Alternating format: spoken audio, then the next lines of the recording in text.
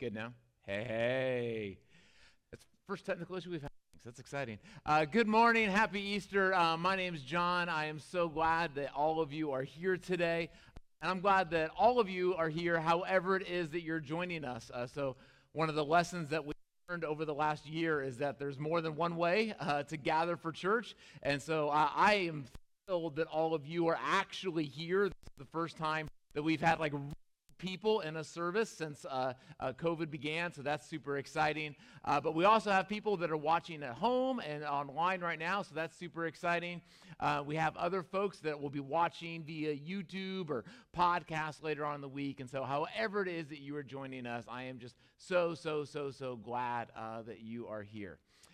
So here's the question. Here's what we want to talk about today. Am I cutting in and out, Paul? You may switch.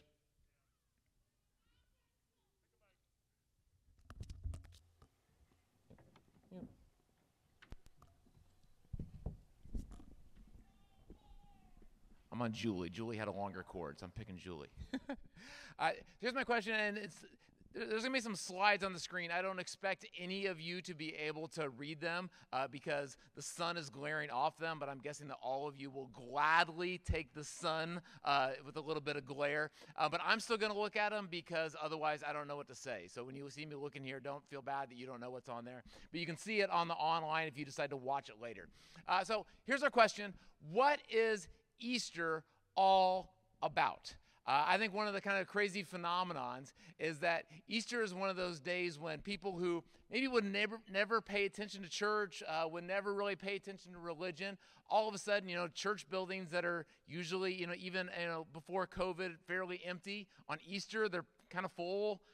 Parking lots that are usually pretty empty in front of churches on Easter will be pretty full. And lots of people have this ability to pay attention to this whole Easter thing. And what is Easter all about? And many people would say that Easter is all about belief. That Easter is a time when people will gather in buildings or in parks or living rooms, however they're gathering, and it's a group of people who either believe a certain set of things, or maybe it's people who are trying to be convinced to believe a certain group of things, or maybe it's they used to believe and maybe they're trying to believe again. Whatever the case, it's a group of people who are together, and that's what we're really talking about. Is like, do you believe these things? And so Easter can feel a little bit like a belief test. And so here's some different beliefs that are from one of the kind of famous creeds. They'll think, all right, do I believe in God? Yes? No? Maybe? I'm thinking about it. I don't know. Do I believe that God is the creator of the earth? Do I believe that, somehow, however, whatever that, works, that somehow all this is the result of a creation? Do I believe in that? Yes? No? Maybe? I'm not sure. Do I believe that Jesus is do I believe that there was a real guy named Jesus? Do I believe that historically that there really was a guy 2,000 years ago who had sandals and, blue beauty sash, robe, walked, the hair blowing? Do I really believe that there was that guy that existed 2,000 years ago? Yes, no, maybe. Do I believe that he was born of a virgin? Yes, no. I used to. I know, my mom told me that I should, but, maybe I'm not so sure anymore. Do you believe that he was crucified and that he was buried, that there was a real guy and that he was really killed on a cross and he was put on the cross? And then especially on Easter, we say, do we believe that he actually rose from the dead? And I'm guessing that all of you would have different answers to those questions. And that is, by the way, really, really great. And for those of you especially who would look at any of those or some of those and say, yeah, I'm in the maybe camp. I'm in the, I want to believe, but I don't, there's this intellectual scientific hurdle I just can't get over. I have some questions. I have some doubts. I am so glad that you are here. I have just a huge heart because I'm someone who has a lot of questions and a lot of doubts when it comes to this. And I think that faith is something that isn't, it's not just like a blind faith. It's not just like, oh, I believe just because I believe, or I believe because my mom told me that I should believe, or I believe because I went to some church someday and like that guy told me I should believe, or that woman told me I should believe, and so therefore I believe. I think faith is something that should be investigated. Faith is something that we should look at. Faith is something that we should ask really intelligent questions, and we should decide that whether we believe or not believe, not just based off of a blind faith idea, but we should decide that we believe after we have looked at it, after we have researched it, and if we can say, I think there's something historical to this, and I encourage you to do all of that. But here's what I want to talk about today, is that's all belief. Is that what faith is? Is that what Easter is all about? Is Easter about the idea of us just deciding whether we do or whether we don't actually believe in these things? And what I believe is that Easter is actually about way, way more. And here's why I think that. And so 2,000 years ago, what I think is really cool about the Easter story is after Jesus rose from the dead, whether you believe it or not, whether Jesus rose from the dead, what happened in the world in the days, in the weeks, in the months, and in the decades, and even the centuries after Jesus rose from the dead is what I think is absolutely amazing. Because what history tells us, not Christian history, but just history, is that the Christian movement blew up on the scene in the first and second and third century. That very quickly, it went from 0 Christians. There'd never been anyone who had ever heard of this guy Jesus. No one was calling themselves a Christian. No one would call themselves a follower of Jesus. To in a very, very short amount of time, there are Christians literally everywhere, all over the Roman Empire. So much so that in 54 AD, some of you might remember this from history class, in 54 AD, there was a fire in the city of Rome, and most people now believe that Nero, who was the emperor, set that fire, but because he had some building projects, he had some stuff he wanted to do, but he didn't want people to know that he had just burned down his own city, so he needed a scapegoat. He needed to blame it on somebody, and he blamed it on Christians. And why that's significant for us, because that means in 54 AD, just 20 years after Jesus was crucified on the cross, there are now enough Christians in the city of Rome that you could blame an event on them, and the rest of the people in Rome would be like, oh yeah, the Christians. I've heard of that group. They're enough known just 20 years after the crucifixion, and it had just blown up all over the place. And what had made it blow up was not just that these people who were showing up in Rome and all these other cities around the Roman Empire believed different things. It was that they actually lived different things.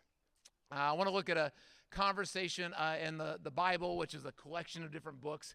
There's a book right after what we call the Gospels, Matthew, Mark, Luke, and John. They tell us about Jesus. Right after that is a book called Acts. And Acts tells us what happened when the church was expanding and blowing up in the first century. And there's a conversation that's recorded in Acts 17, and it's this a guy named Paul had just shown up in a city called Thessalonica. And Thessalonica is way up in northern Greece. It's 1,000 miles from Jerusalem. So 1,000 miles from the whole place where Jesus lived his whole life. 1,000 miles from where you would think Christianity would have started and ended. 1,000 miles away, there is now Christians in this city. And they're having a conversation about these Christians, and here's what they say about them. They say that these who have turned the world upside down have come here too. Here's what we've noticed. There's these Christians popping up in our little city here of Thessalonica, and here's what they're doing. They are turning the world upside down. Here's what I mean. Here's what the writer means by upside down. Here's some other words maybe you'd understand more. That upside down, revolution. These people, these Christians that are here, they are causing a revolution in our city. That they are trying to live countercultural. That the whole Roman Empire, everyone knows that here's how you live. Here's how you go about business. Here's how you treat people. Here's how you handle money. But they are going against the grain. They're going to be countercultural. They are transformational. They are trying to transform the way that we do everything, and they are trying to cause a movement to begin. And that's a big deal. Because what all of us know is that having a real revolution, having something actually transform, having something actually become totally different than what it is now is not an easy thing. I think back to about a year ago at this time, and COVID had just began. And some of you might know we have an initiative called Serve Albany, and Serve Albany works to try to link people with places where they can volunteer in the city of Albany. And beginning of COVID, it felt like a revolution. It felt like a movement. Like our amount of people that were on our Serve Albany network almost doubled in a month. It felt like everybody and their sister was like, we need to volunteer, we need to get involved, we need to get kids food, we need to do whatever we can to be able to help. You would get on Facebook, and Facebook is normally like a place for people to yell at each other and get mean, and everyone was posting like, does anyone need food? I can help you. Does anyone know any place where I can volunteer? It felt like that the world was changing, and all of a sudden, like there wasn't going to be any more selfishness anymore. People were just going to be serving and helping each other. Then a couple months went by, and people kind of went back to the way in which they were living before. And people still, care, about volunteering, but just that movement, that rise of like, man, everyone is going to be volunteering kind of faded away. Or for that matter, I remember this past summer standing like right here and being a part of a couple different Black Lives Matter marches. And it just, if you were part of any of those, or just, part of the, Facebook, it just felt like, things are actually changing. Look how many people are so involved, and so many people are posting, and people are recognizing that not only Black Lives Matter, but noticing about the issues of like white privilege. And it feels like we're actually on the verge of a change here. And now it's a couple months later, and kind of like the words that are written over there on Lark Street, it's faded a little bit, because a movement, a real revolution, is hard to keep like white hot like that. And you don't even need those big examples, do you? How many of you have ever like made a New Year's resolution before? You're so sure of it, right? Like, this is gonna be the year. I'm gonna do the diet. I'm gonna start working out. Or maybe it wasn't even like a New Year's resolution. It was just a commitment you made at the end of a bad night. And you're like, okay, I'm never doing that again. And you were so resolute. Like, you were so sure that what you were deciding was going to just become the new normal. And then a couple weeks went by, and that treadmill that you bought is holding up your laundry really well, and the gym membership, and that diet book, it just fades, because real transformation is really, really hard to do. But what was amazing 2,000 years ago is that these Christians, it wasn't just like a flash in the pan, like all of a sudden like Christians like believe and then they're living a difference. It was that they kept it up for years, for decades, for centuries. They actually saw real and lasting change in the world. Because to see real change happen, it takes more than just belief. I grown up in church my whole life, and there was one guy I remember at a church in Florida. None of you guys know him. His name is Richard. And Richard was at our church. He was there, I think, just about every single Sunday. But Richard, all love to everybody. Richard was, I think, the meanest person I've ever met in my life.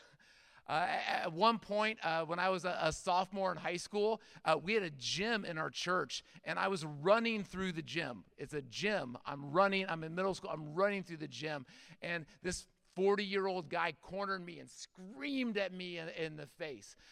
He was kind of a jerk to his wife. He was a jerk to his kids. I don't think his neighbors liked him.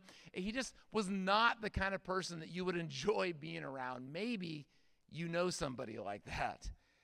But let me tell you, Richard was in church every single Sunday. He could mark, I believe, on every single one of those, because, baby, he believed intellectually in every single one of those. It's just that those beliefs had never actually changed his life. Maybe you know somebody like that.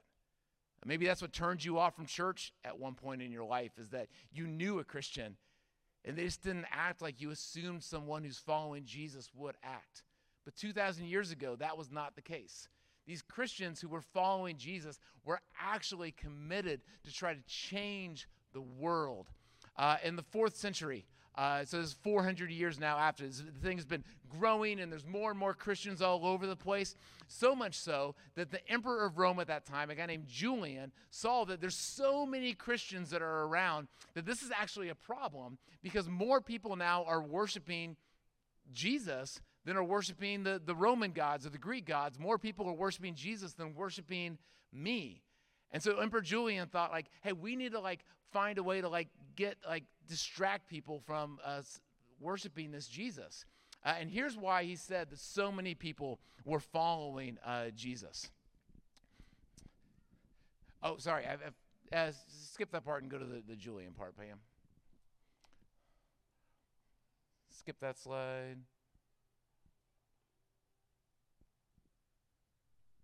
Maybe.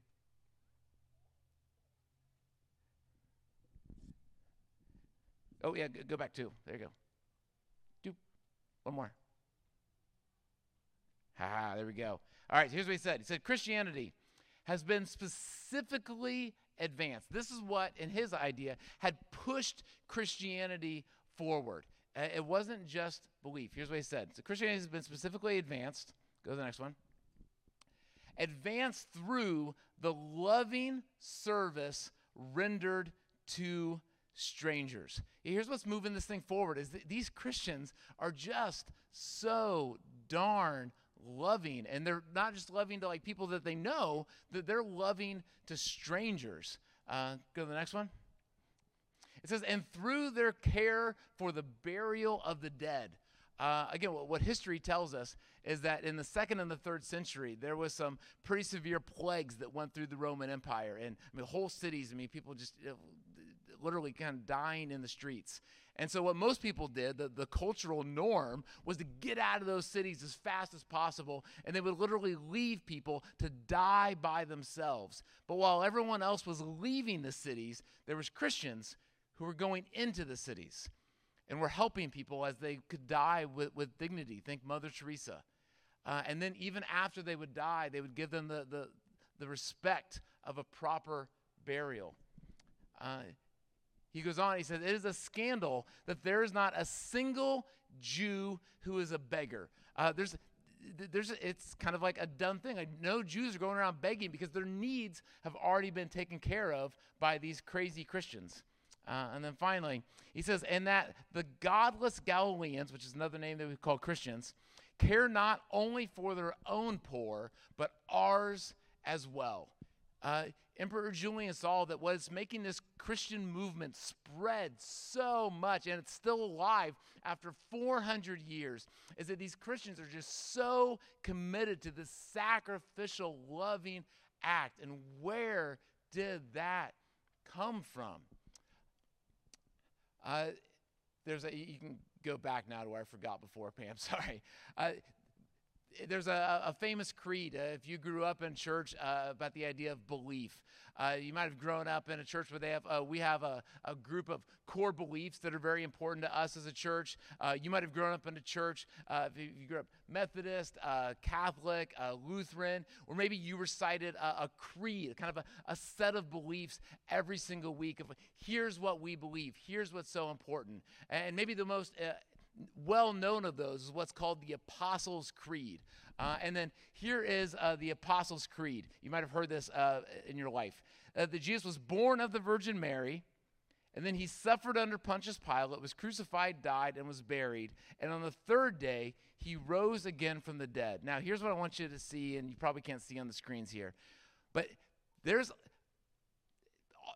people who wrote this thousands of years ago, way smarter than me for sure. But they left out a super important gap in there, because they skipped from Jesus was born of a virgin to he died on the cross. And there's something very significant that happened in between those two things, between when Jesus was born and when he died. And what happened between those two in that space is that Jesus lived his life. And in particular, he had a 3-year ministry. And in that 3-year ministry, Jesus taught and he acted in a way that people had never seen before. And Jesus taught in such extreme, radical ways. Jesus once gave a sermon called the Sermon on the Mount, and a preview alert / commercial. Next week, we're going to start a series going through the Sermon on the Mount. It's found in Matthew 5, 6, and 7. And I think it's one of the clearest teachings on here's how Jesus actually expected us to live. And it's wonderful, but it's so radical. It's so countercultural. It's so not the way that definitely the world worked 2,000 years ago. And unfortunately, it's still not the way that the rest of our world still works today. Jesus said things like, if you have a disagreement with someone, if you have someone, and like they're in your Facebook feed and you're Republican and they're Democrat, or you're Democrat and they're Republican, that your instance shouldn't be just like, well, I'm going to cancel them. I'm not going to look at them anymore. I'm not going to defriend them. I'm going to, talk junk about them behind their back. If you have someone in your family and they're kind of like that member of the family, and you guys all leave the family gathering, you talk like, can you believe what they did? If you have someone that you have a disagreement about, if you have someone that you don't get along with for whatever reason, that instead of treating them badly, instead of talking about them behind their back, that you are supposed to actually go to them face to face and work out the problem, and really don't do anything. Jesus says, don't even go to church again until you've worked out that problem. Jesus talked in the Sermon on the Mount about money. And Jesus talked about this way of generosity that is just so extreme. Jesus said that when you look at the stuff that you should buy, the stuff you should spend your money on, you shouldn't ever think, I'm going to spend most of my money on things that will rust, that will decay, that, there's going to be a new model in a few years. I'll probably just throw that one in a drawer, not even going to look at it anymore. That instead, you should leverage as much of your money as possible for the benefit of others. In the Sermon on the Mount, Jesus talked about worry and anxiety. And maybe some of you suffer with worry and anxiety. And Jesus' answer for how you can live a life without worry and anxiety was to have ruthless trust that he is in charge of whatever else is going on. And most people, when they heard those teachings of Jesus and other teachings of Jesus, they thought, that's nice. That would be a good way to live, I guess. Maybe someday I'll apply some of those things to my life. But that's not what Jesus said. What Jesus said, and he was very, very clear, is that I want you to actually do these things. At the end of the Sermon on the Mount, he said, everyone who hears these words of mine and puts them into practice, if you actually do these things, then you will have life. The last words that Jesus ever said on earth, Jesus died, he was resurrected, he hung out for about a month or so, which is kind of cool. The Apostle Paul says that 500 people saw him while he was alive and resurrected, and then he went back up into heaven, and the last things he said to his disciples was he said, I want you to go out, I want you to teach them to obey everything I have commanded you. I want you to actually do these things. And people, when they heard Jesus say that, thought, I don't know, maybe. It'd be a nice thing, there's some good teachings here. But then after Jesus rose from the dead, there was this movement, this countercultural experience that lasted not just a week, not just a year, not just a decade, but is still going on today, where people have actually tried to live out the words of Jesus, and it absolutely changes the world. Here's a couple last things I want us to know about this. The first is what they believed back then, is that they believed that this was not just like a good movement. They believed this was a supernatural movement. This wasn't just about a bunch of people hunkering down and saying like, okay, we're all going to try to do really good things. And if we do good things, then that's going to make a difference in the world. They believed, because they believed Jesus rose from the dead, that there was things that could happen that were more than just human effort. That there was a possibility that things could happen in our world that were way beyond just like our own effort and elbow grease. That they believed that what could really fix a marriage, what could really fix a city, what could really fix racial injustice, was supernatural power involved. And that might be a hard kind of pill for some of us to swallow, and I totally get that. Research, ask questions, doubt for sure. But they, 2,000 years ago, when it came to miracles, when it came to praying that real crazy things could happen, they believed, and it helped them change the world. Second thing that they believed is they believed in the idea of eternal life. And what I mean by eternal life is they believe that when you die, you're going to get to go to heaven and that Jesus made a way for that. Absolutely. But more than that, they believed in this idea that the way in which Jesus called us to live is actually the best way to live. Jesus once said this in John chapter 10.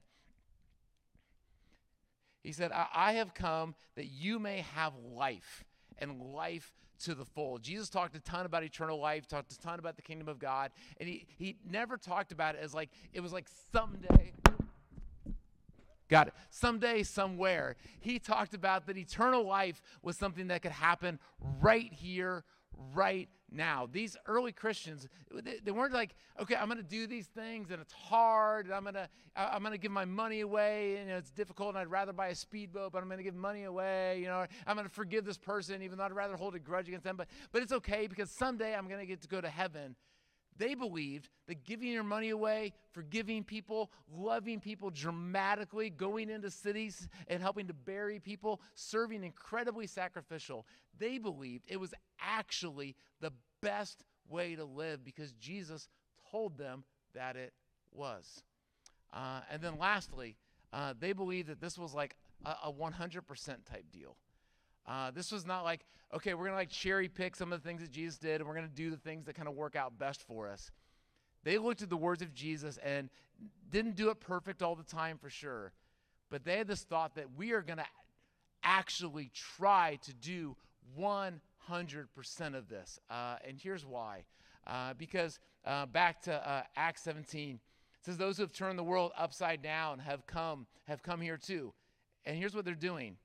They are acting contrary to the decrees of Caesar, saying that there is another king. What's true of every single one of us is we all have kings or queens in our lives.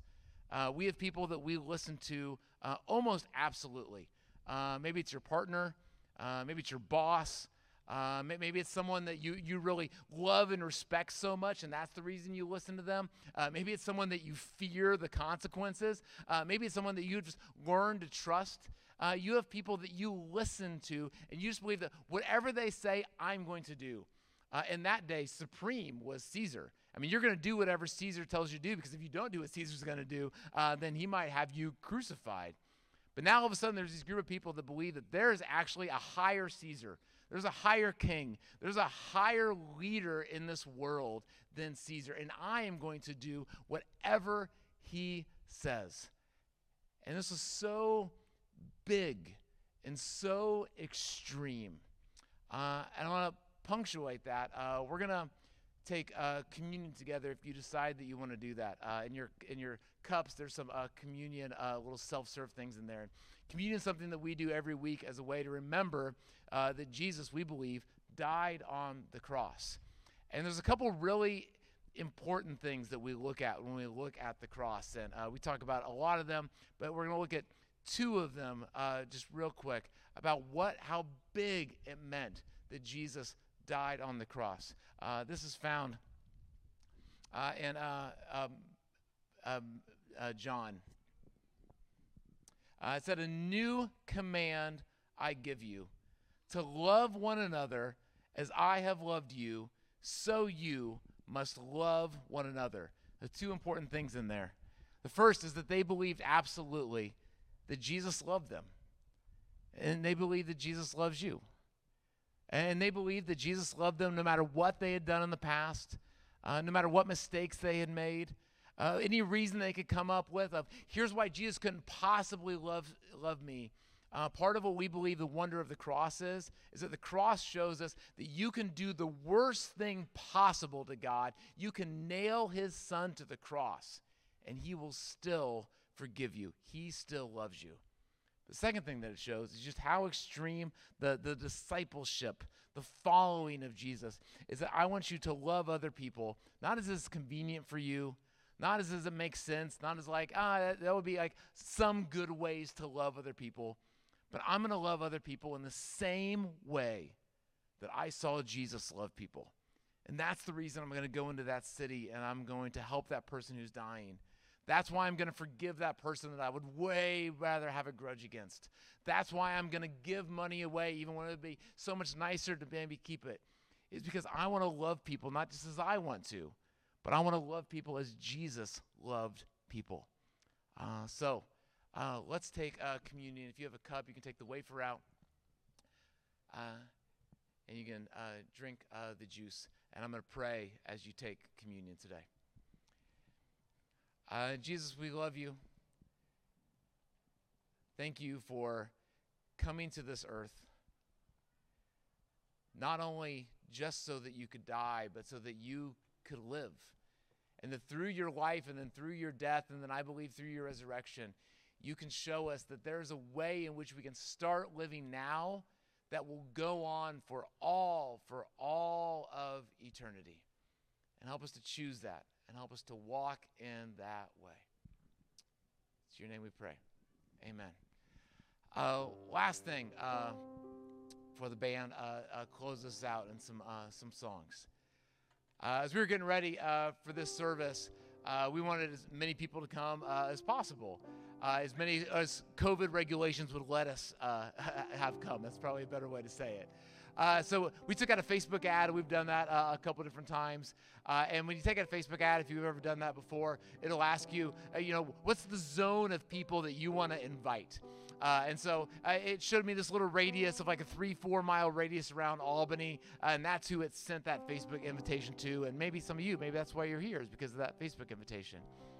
And I've been thinking over the last couple days and weeks as we've been getting ready for this service, like what's my real hope and prayer? If someone was to accept that invitation and come to this service, is it that I just want that person to believe that they, I was kind of on the fence, I wasn't quite sure about that whole Jesus stuff, but all right, yeah, I guess. There's Christians in Rome, I guess, when Nero burnt the city down and people lived a crazy life and stuff. All right, yeah, fine. I guess I'll believe.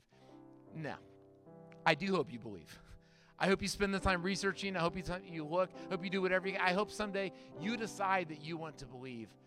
But way more than that, I hope this changes your life. I hope this turns your world upside down.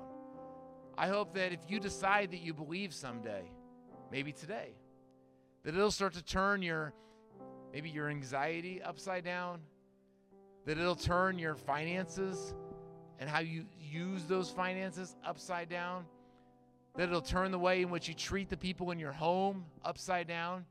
And then I hope it ricochets out, and I hope it transforms the way that your whole street interacts with each other and the way in which I hope it ricochets out and it goes to your city and our city, and it goes to our state and country, and that based off of what we are coming to believe, have believed, will continue to believe, that it will absolutely turn our world upside down because we believe that there's a new king, that there's a new Caesar.